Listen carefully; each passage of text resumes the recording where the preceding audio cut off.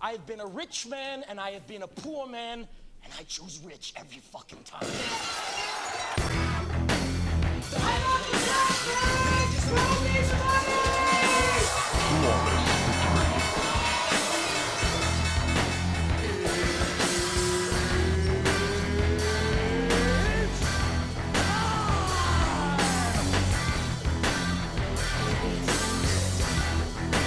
Greed, for lack of a better word, is good.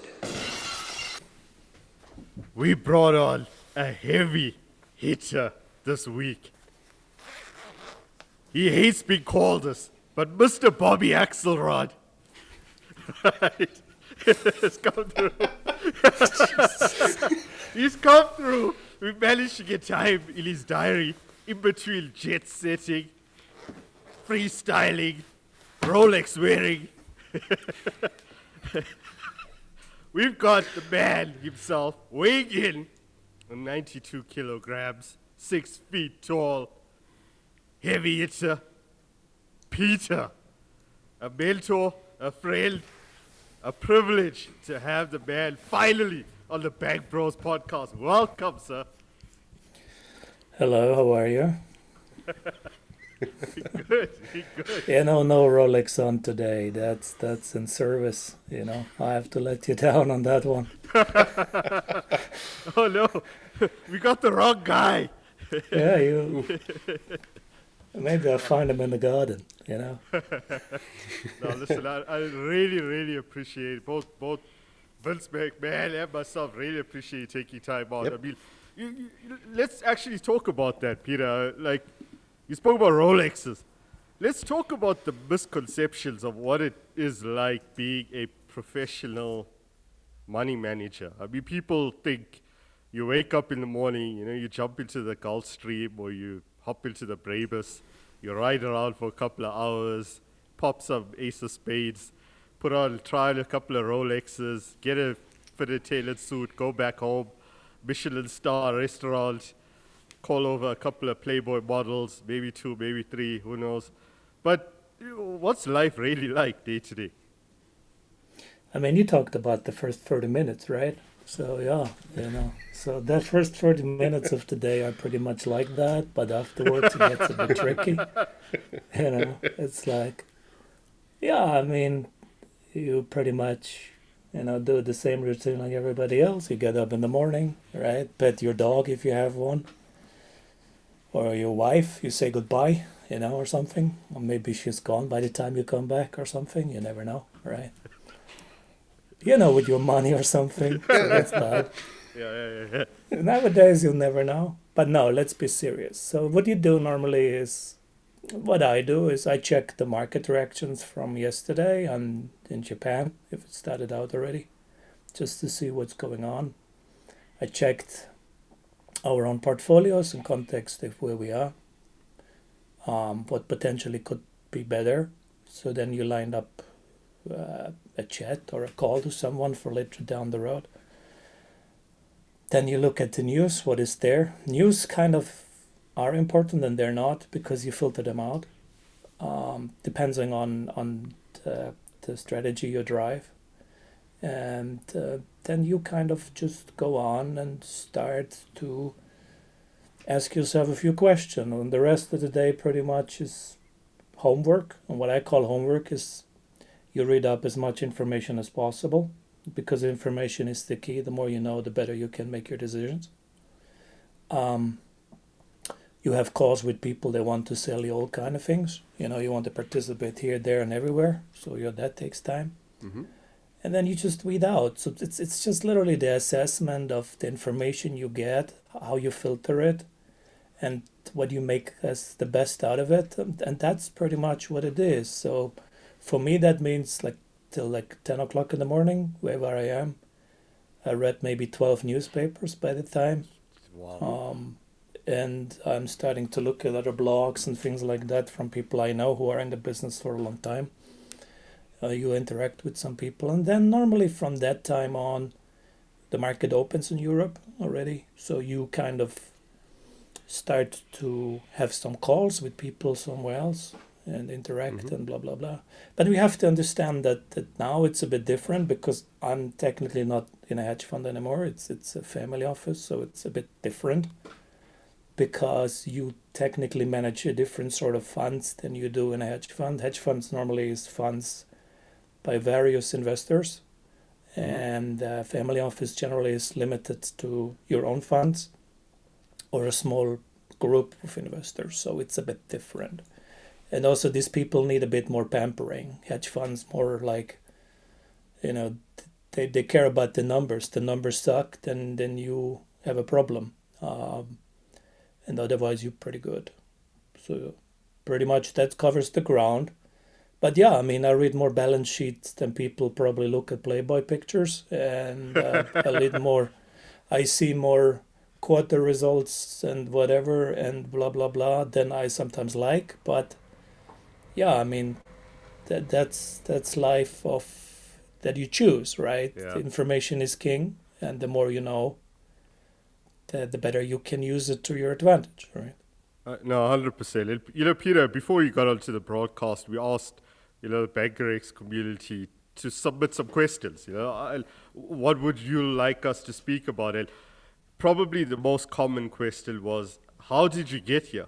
You fast forward, so many years in the business, you've been in finance, in stock markets for a long, long time, right? And I think a lot of people will almost feel like there's a secret recipe and a secret ingredients that you can do to get there. But I just want to find out your story and how you got to where you are now.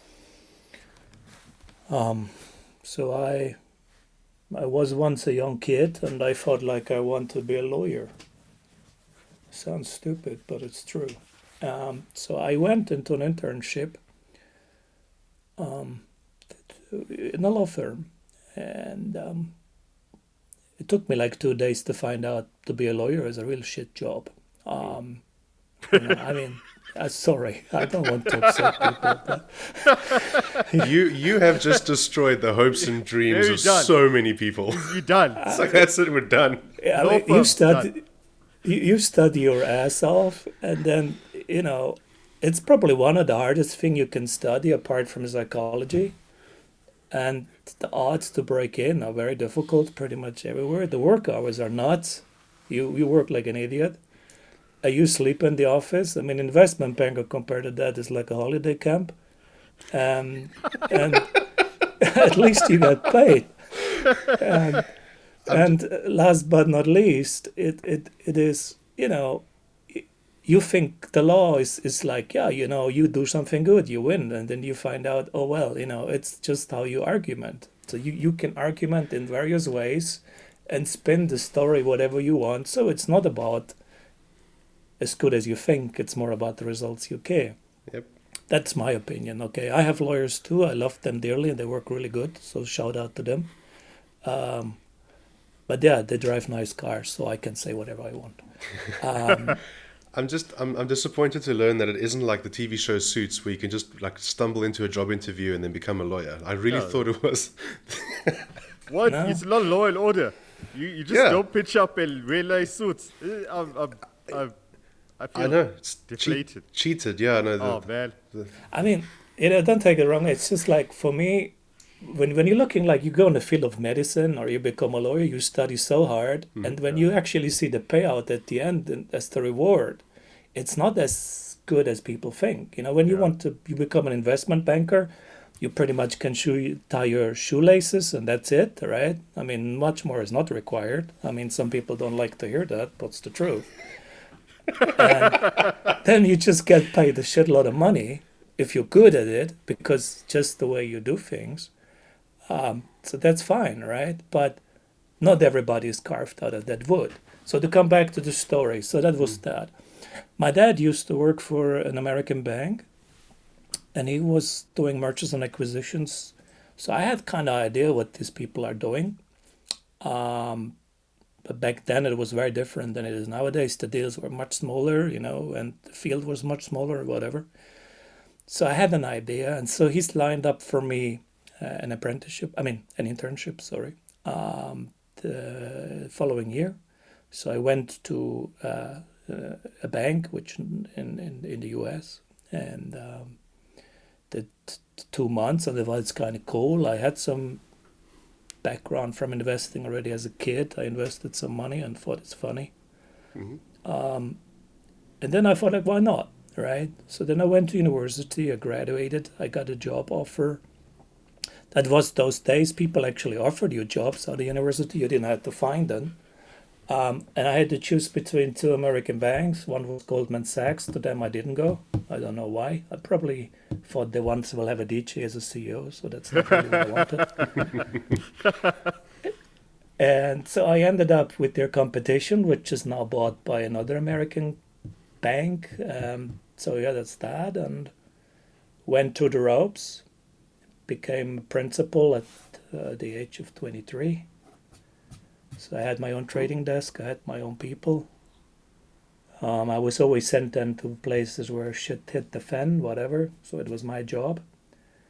I made good money for them, but I felt like it's kind of weird and whatever. And then we had a dispute one day about my socks. They did not like they were brown, and my shoes were brown. I'm not kidding. I am not kidding. No. I'm not fucking kidding. And I'm like, fuck you. I'm sorry, okay, but whatever. I said it, so we can bleep it out. I don't care. No, we're not. We don't bleep that out. It's fine.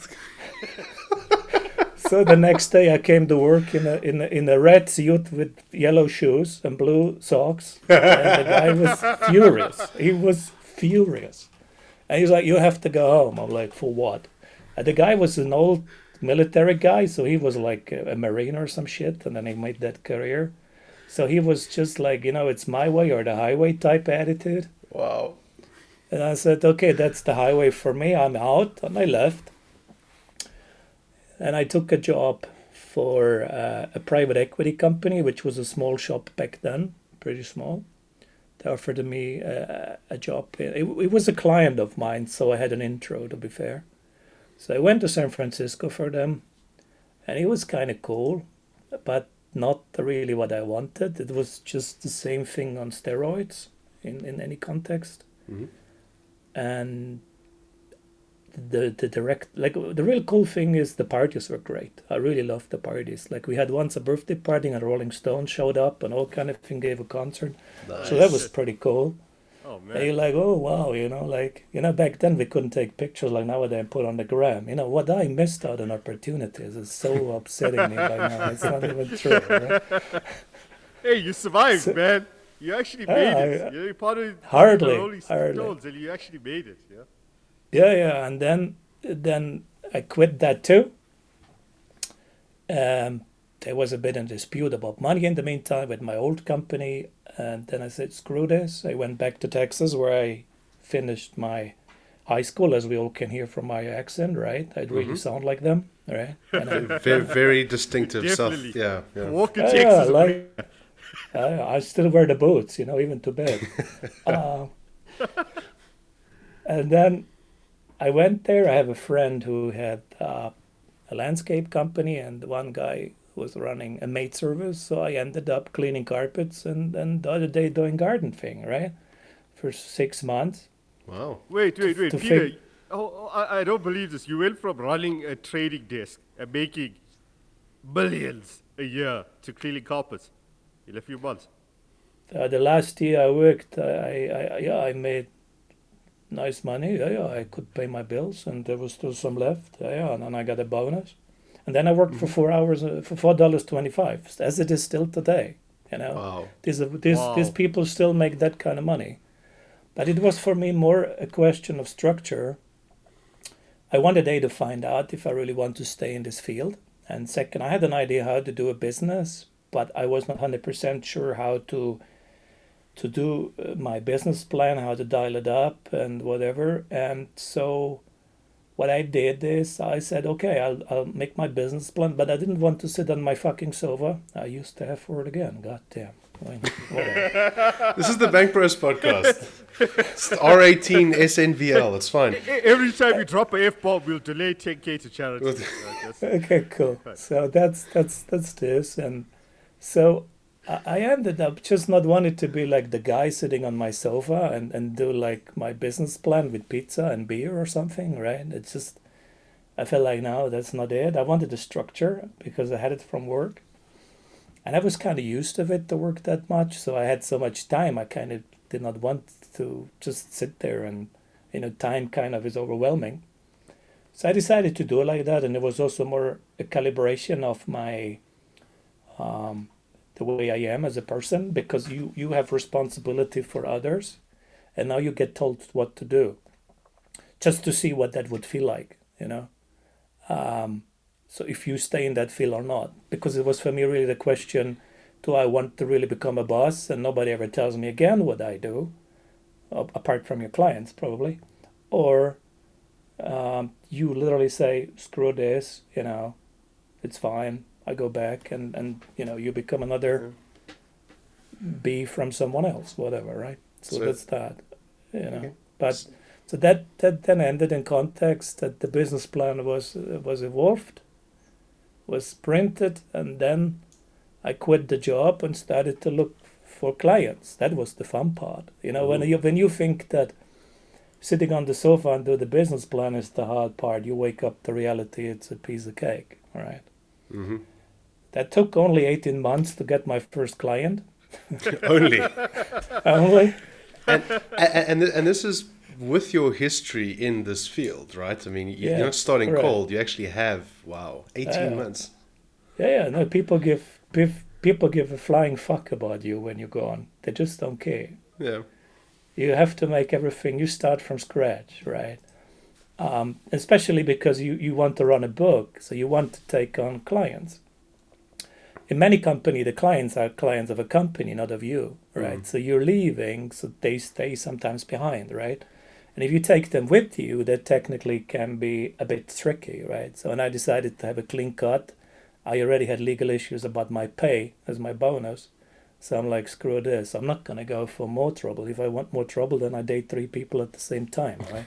Whoa, I don't have too close to home. I can tell you, this is trouble, man. Trust me on this. Okay.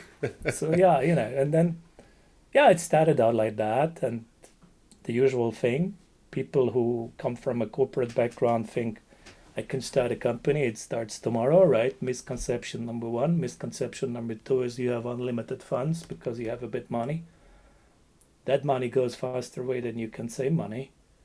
And when you start not to get paid for what you do, you live out of your savings, right? Or whatever you have. So that's a fun part. So, and the second thing is when you work in investment banking, you have a huge structure behind you.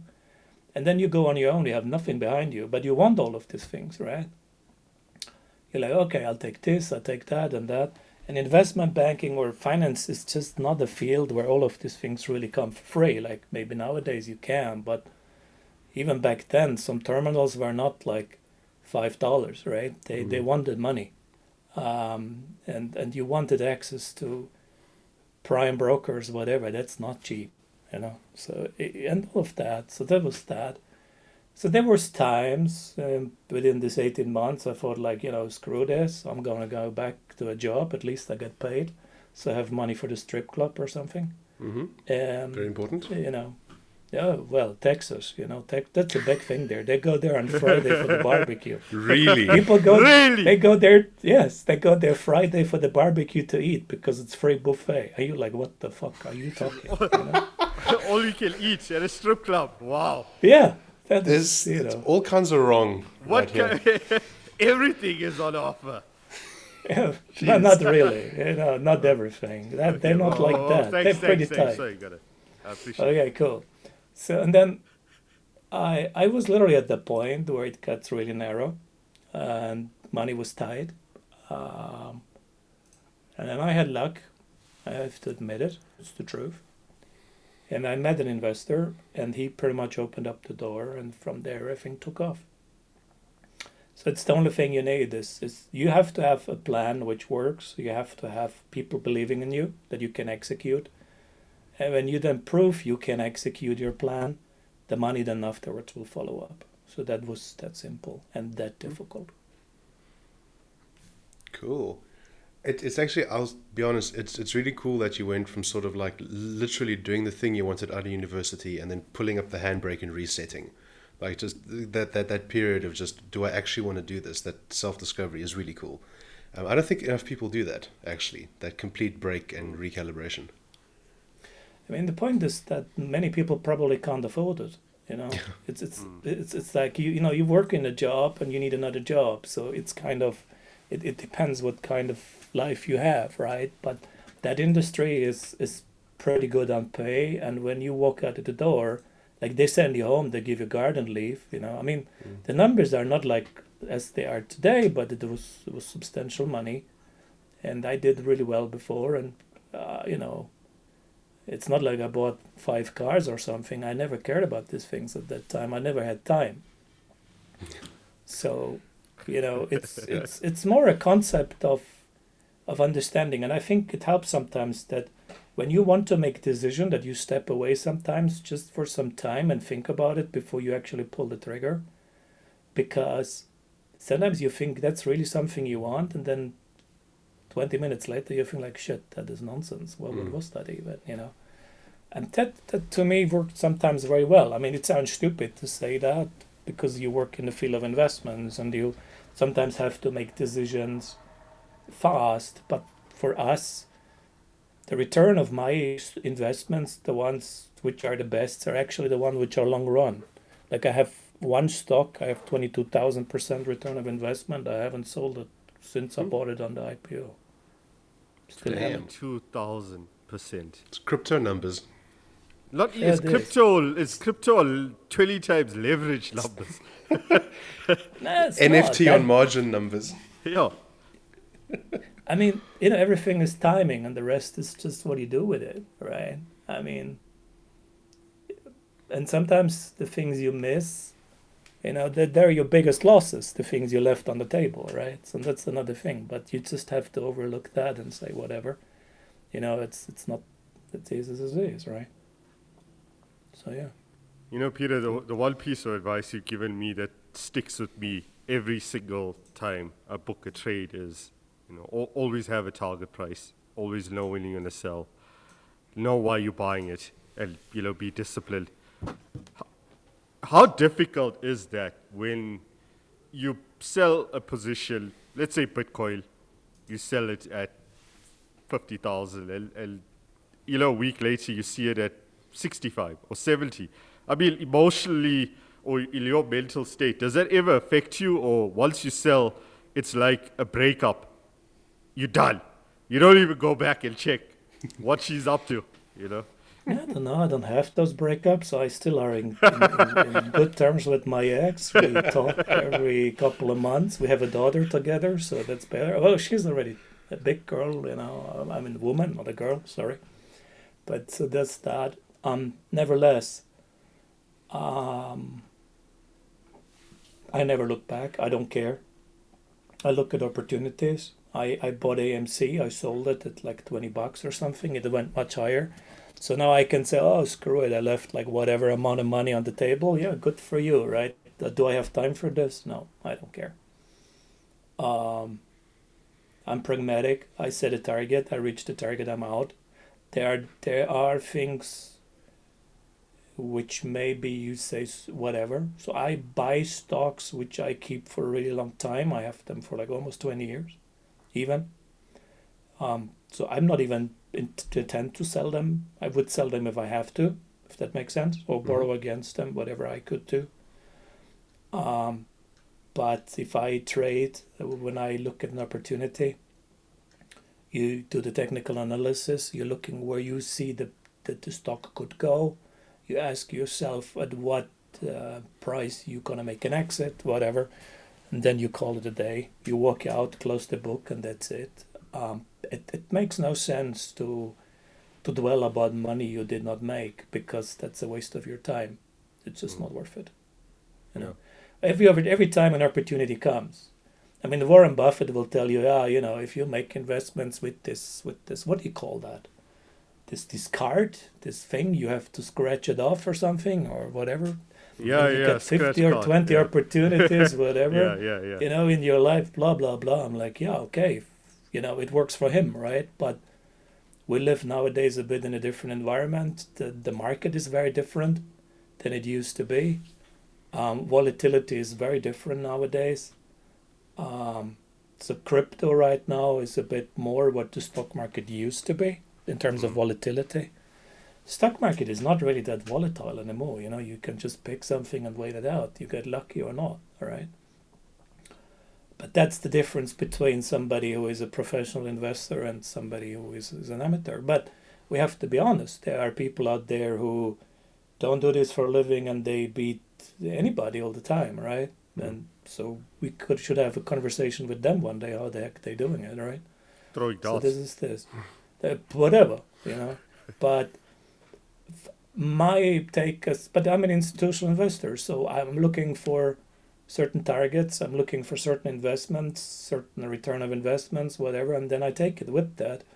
And you use leverage. So that means that you can use all kind of derivatives, whatever is on the market, to leverage your position. So the stock going up is just part of the story. It's like if you're in with calls, the stock goes up and your calls go up. It's a very nice day, right? And you use warrants or whatever. So it's always a question of the bundle of investments you use combined, and it's a percentage game. So you don't really care, do I do this, do I do that? It's more like overall what you do, and it's always a question of the amount of money as the asset under management you have. So you have 100 million euros, 10% is a substantial amount of money. If you have 100 billion euros, nobody has, but let's pretend, okay, maybe some state fund, you make 0.1%, that's already a substantial amount of money, right? So it's always a question, not just the percentage itself, it's also what kind of money you have. But then said that, the bigger your fund is, technically, the more difficult it is to make big return numbers. So it becomes more difficult. Peter, it's great that you covered that, right? Where it's very difficult, when you have a big portfolio, to generate these big enough terms in absolute numbers, in absolute quantum. How do you manage that? Will you get to a point where you have a book that's so large and you're looking across your opportunity of asset selection, and on one side you have bonds yielding negative real rates, and on the other side you have a stock market with valuations that are just disgustingly high? They don't just disconnected to fundamentals, in the US and in Europe, some parts of Europe. What do you do?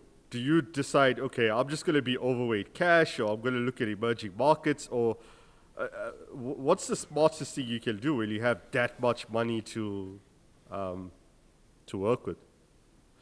So it depends. As a hedge fund, what we did is we segmented. What I mean with segment is we limited the funds. So when we had more than 2 billion euros in one fund, we broke it up and we made a new one.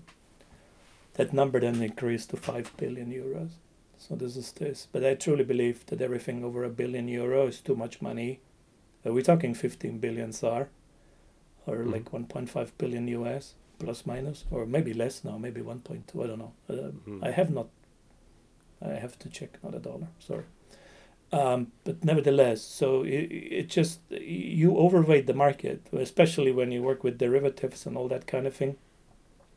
The leverage you're going to have just becomes too big. So you kind of have to balance it out. So this is one thing you do. And the second thing is, if you are working alone or if you work with others, then you just have to see how you align the strategies, because all of them work their own strategies. You give them the freedom to do that, because that makes you having higher returns. So if you start to say, let's work like a bank or investment bank, you do this, you do that, you do this, and you give people only certain like opportunities they can tap in, you just leave money on the table to some degree, right? Because some strategies just apply that people say, when I do this works in correlation, right? So I would like to do that. And you say, okay, cool, let's try it, right? And it works. So, and if you would leave that correlation out, then somebody else makes money because all these hedge fund guys work on commission. So you make money based as a base salary, and the rest is performance based, right? So when one guy is in a position he makes all the dough and the others make nothing, somebody's not going to be very happy, right? Mm-hmm. And so this is one. So we segmented it literally by that. Now as a family office,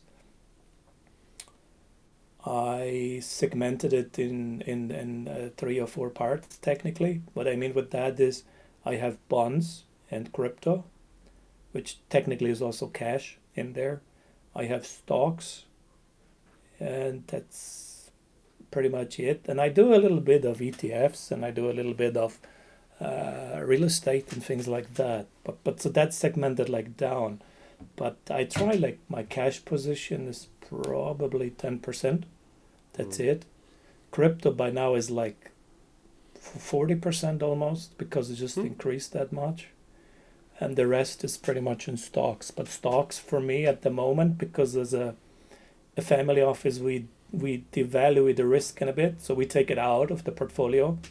So the return of investment as in percentage went down. So I could push a higher return of investment, but then that's for me at the moment not what I want. I want a return of investment in dollar terms. So I choose a bit more conservative stocks, which at the moment also are not really priced in a way they should be. So they have more potential to come up. So this is this. And the past 2 years, we benefited also from that COVID and that the market took a little bit of a hit and went down. So this is this. This is pretty much how we do it, right? For now. Peter, I mean, you got into crypto really, really early. And it's incredible. Are you surprised that it's actually run this hot and done this well? Yeah, I liked the blockchain. I was very interested in the blockchain behind that. I thought that's a great thing because we always looked at value chain management and all these things, just-in-time management for companies. And I just thought that the blockchain could just double it up. Like we might work in a project which makes autonomous decisions for you as factories, whatever, and you could link it up together. So it was always very interesting. And then when this cryptocurrency started to come out, which was sort of connected to it, I thought, like, why not, right? So they spiked a bit, and then they came back down hard. And I thought, like, okay, let's do this. Let's buy some. And I had a bit of fuck you money. Whatever. And put it in there. And literally it was a trial balloon, like the NASA makes these nice little balloons. Let's fly it up there. Let's see what is up there. It was literally this. Due context, due time, rather. We did more and more homework. We could see the acceptance and a lot of things with it coming. The potential it has. I'm not going to say all of these cryptocurrencies will sustain. I'm not going to say this and this is good. I have a basic knowledge still today of it, quite frankly, but the potential I see, especially because people want to buy it. I always like Bitcoin because it's limited to 21 million units. That's a great thing. Whatever you limit in availability potentially has potential to go up in price. So that was for me one thing which I really liked about it. So yeah, I got lucky and bought it at $46.88, right? So yeah. Whoa. Yeah, but I'm not going to say how much I put in there. I was like, let's put $1 billion in, That's not true, right? Come on, no. Whoa, I'm just throwing numbers out, But Peter, this week we saw Visa getting into the NFT game and getting involved. And, initially was a lot of skepticism around NFTs and how it works. And is this just, tulip bubble? Is there any underlying trend to this? What's your take on it? It's very hard. I mean, I went once to South Korea, and I was trying to find an ATM to cash my money, right? So to find an ATM in South Korea is worse than whatever. You just can't find it.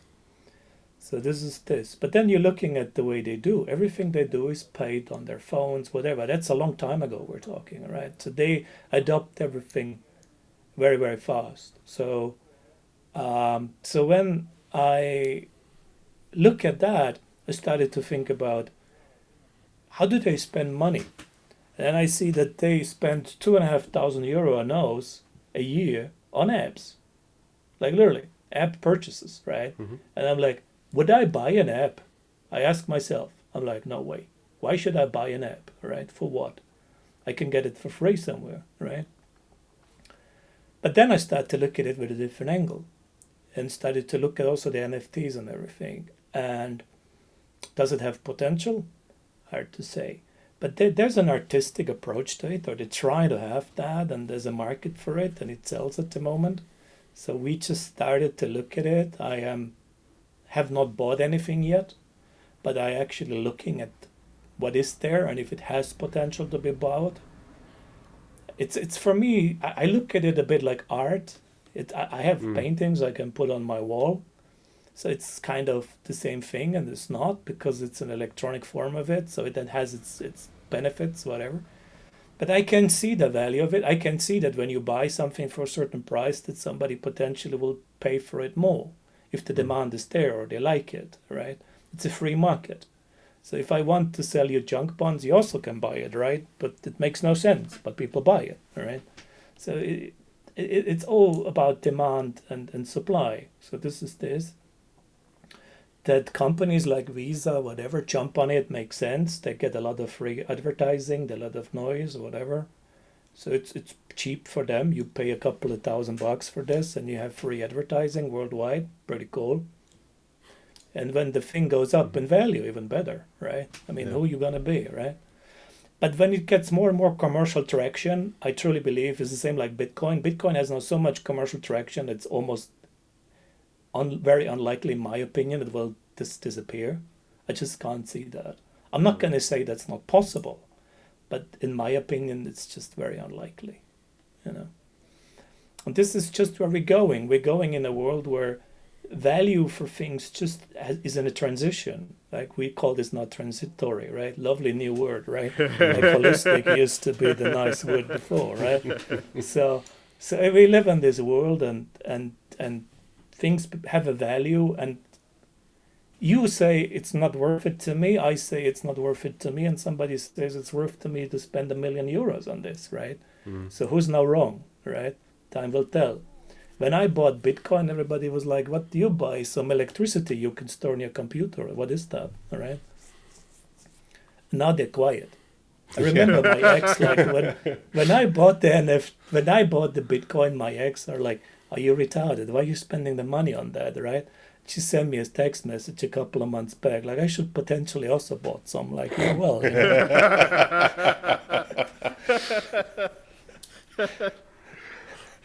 Yeah. You know. Lots of lessons learned about risk in retrospect the last few years. I mean, sometimes you have to take a risk, even you potentially could lose the money, right?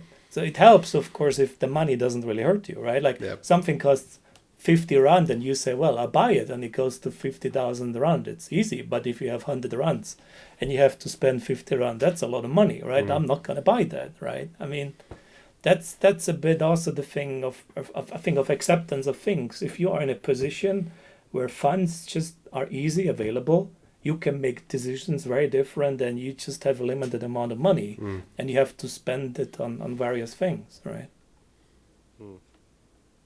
It's fascinating, Peter, that you managed to keep a very open mind as it relates to many investments, whether it's cannabis, crypto, NFTs, you name it, you know. And you tend to find that many of the older school, traditional, institutional guys, I mean, granted, there is the element of compliance and regulatory overhang, etc., but there does seem to be this little bit of a clinging to the old guard, where there's guys who will still go out and run, you know, the valuation multiples to make sure, okay, I'm going to stick to a value investing lens. or I'm not going to touch certain stocks because it's overvalued. And I mean, Peter, you and I have this conversation all the time. In the last 12 years, the stock market has been valued for all 12 years. Okay, granted there's a COVID dip, but if you had adopted that stance, you would have made no money. Correct. But as long as you put free money into the market, the stock will go up because there's nowhere else to go. I mean, there's no alternative investment. Even you buy crypto, whatever, it's limited to some degree, right? So and people buy things even in the stock market.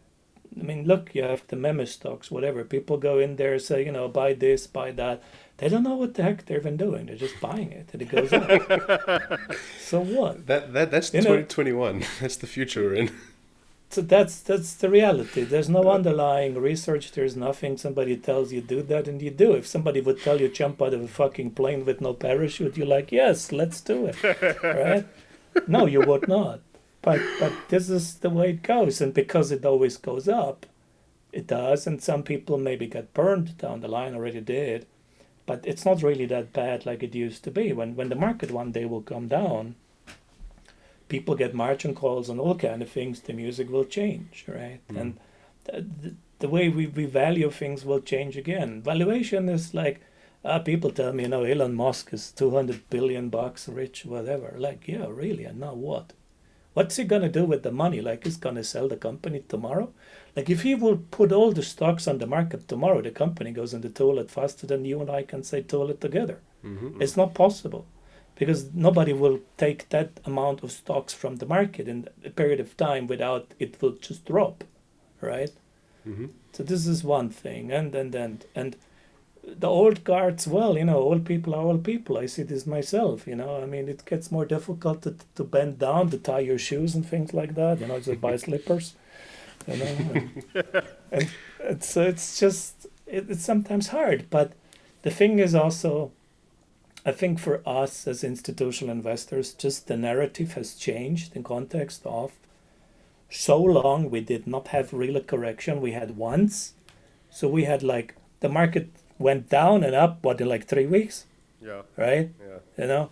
That's like you go to the Maldives on holiday, that's nothing. Yeah. And it technically created an opportunity where you literally could buy things up and just make money, right? Mm. So nobody really got hurt, right? But when you look, for example, pension funds, whatever, how they invest money in America, you whatever.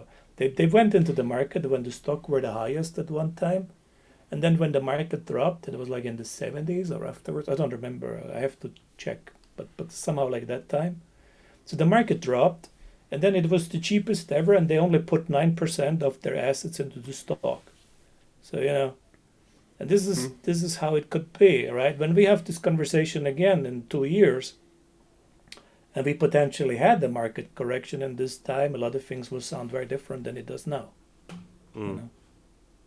Peter, in your view, what's the likely catalyst for that? Because, you had the conversations around inflation, and now everyone, your favorite word, everyone looks at inflation being transitory, and inflation did derail the market, even though yields actually ended up spiking at some point. At what point do you think the music will stop playing? Does it come down to the Fed turning the taps off? Does it come down to just mass panic? I'm struggling to see it now because it just seems like it will go on forever, and we know it won't.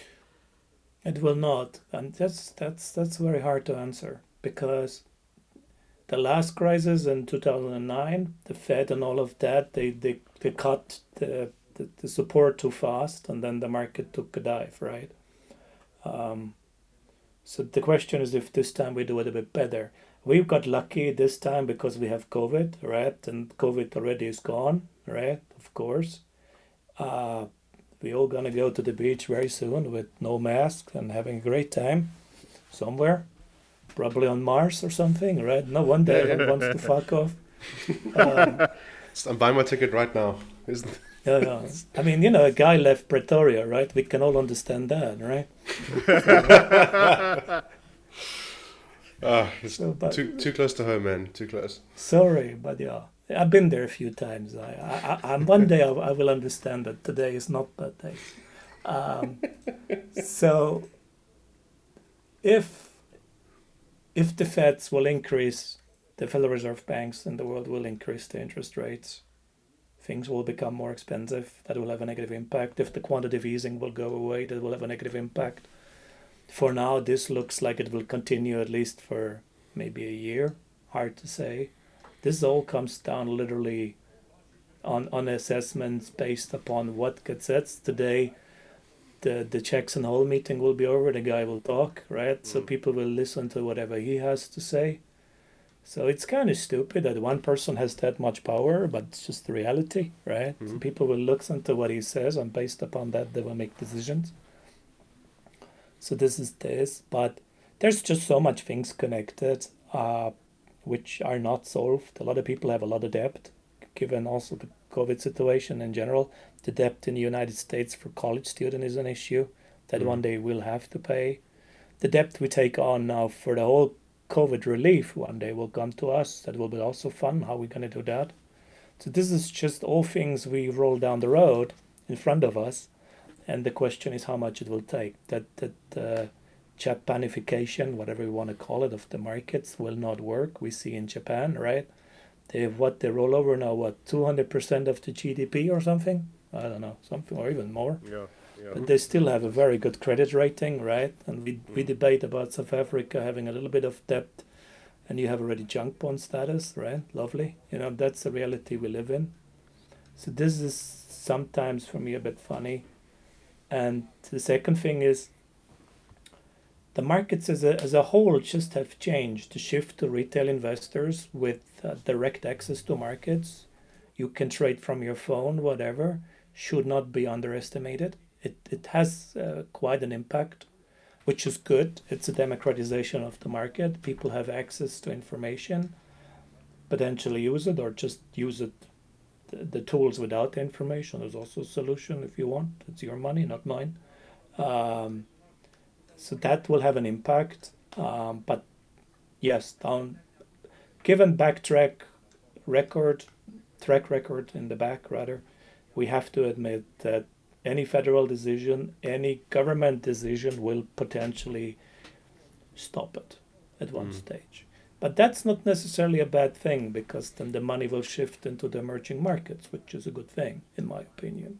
So the question is just where you stage that. When you're looking at the JSE in South Africa and the stocks which are in there, they're so heavily underpriced. There's a lot of potential in there, So, and these companies are not run really bad. It's just there's no volatility in the market. There is nothing. But some of these companies to me look pretty attractive. Like you could literally just buy them for a song. And so that's pretty good. But the environment technically is negative, right? So that's always the point. So the question is what you're looking at. If we're looking at the noise people make, you would have to look what it is. But what people don't understand, institutional investors don't really care about where the stocks are, because we look at potential in other markets, because for us it's cheap. We like something which is cheap. I don't have to buy an Apple stock which is almost trading an all-time high or whatever, when I can buy something for nothing, right? That's the difference. This is also to come back to the time you ask me about when you go out. Is you set the time where you go in and then you go out, and that's many times at a lower valuation or a lower price, because then you just shift to something else. But you already made your money by then, so it's fine. You just take it and you leave, right?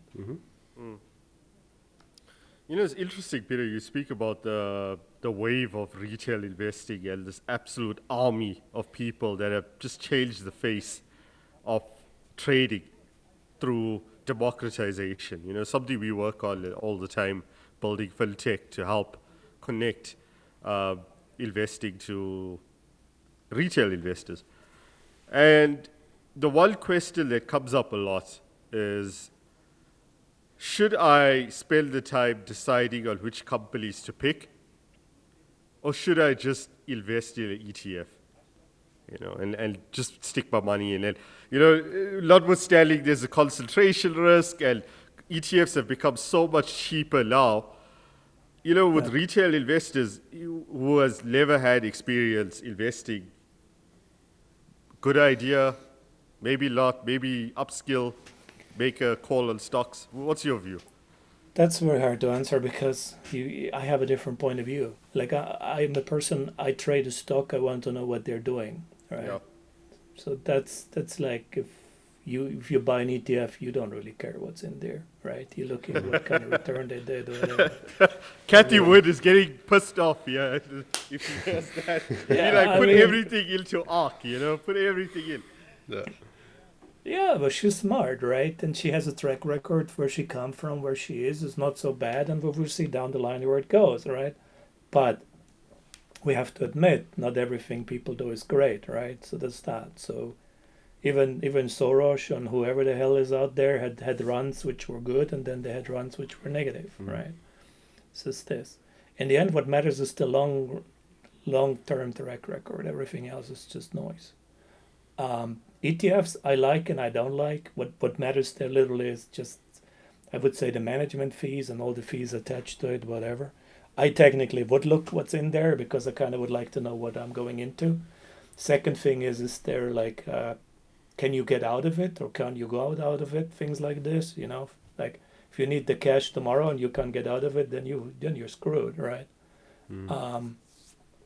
So those things. But I like stocks just because then I know actually what I have, you know. So, but yeah, of course you bear a different kind of risk. The return is as it is. And it's that. So we use ETFs in our business pretty much just for leverage. You know, if they're cheap, we throw it in there and we wait it out and then we throw it back on the market. This is that. But I'm not really a fan of it, quite frankly. Yeah. I mean, if I'm BlackRock, I love it. You know, but I'm not. Yeah. Larry Fink, you're laughing all the way to the bank. Yeah, I mean, you know, when you see that State Street and all these companies, the amount of money they put in these things, right? It's nuts. But I'm still waiting what's going to happen when we have the stock market will retract a lot and how that will affect the ETF market. I still have my questions how that will work because the last time it happened, it went really well. So nobody really pulled money out, or there was not really, you know, a bad thing. But when the market should really take a dive once and for a longer, I really want to see how that market will get affected because that never really happened till now, you know. Peter, we had this conversation a while back around the correlation between the constituents within an ETF. For instance, a crypto ETF. You know, where you actually end up buying amplified beta, right? You're not getting any diversification.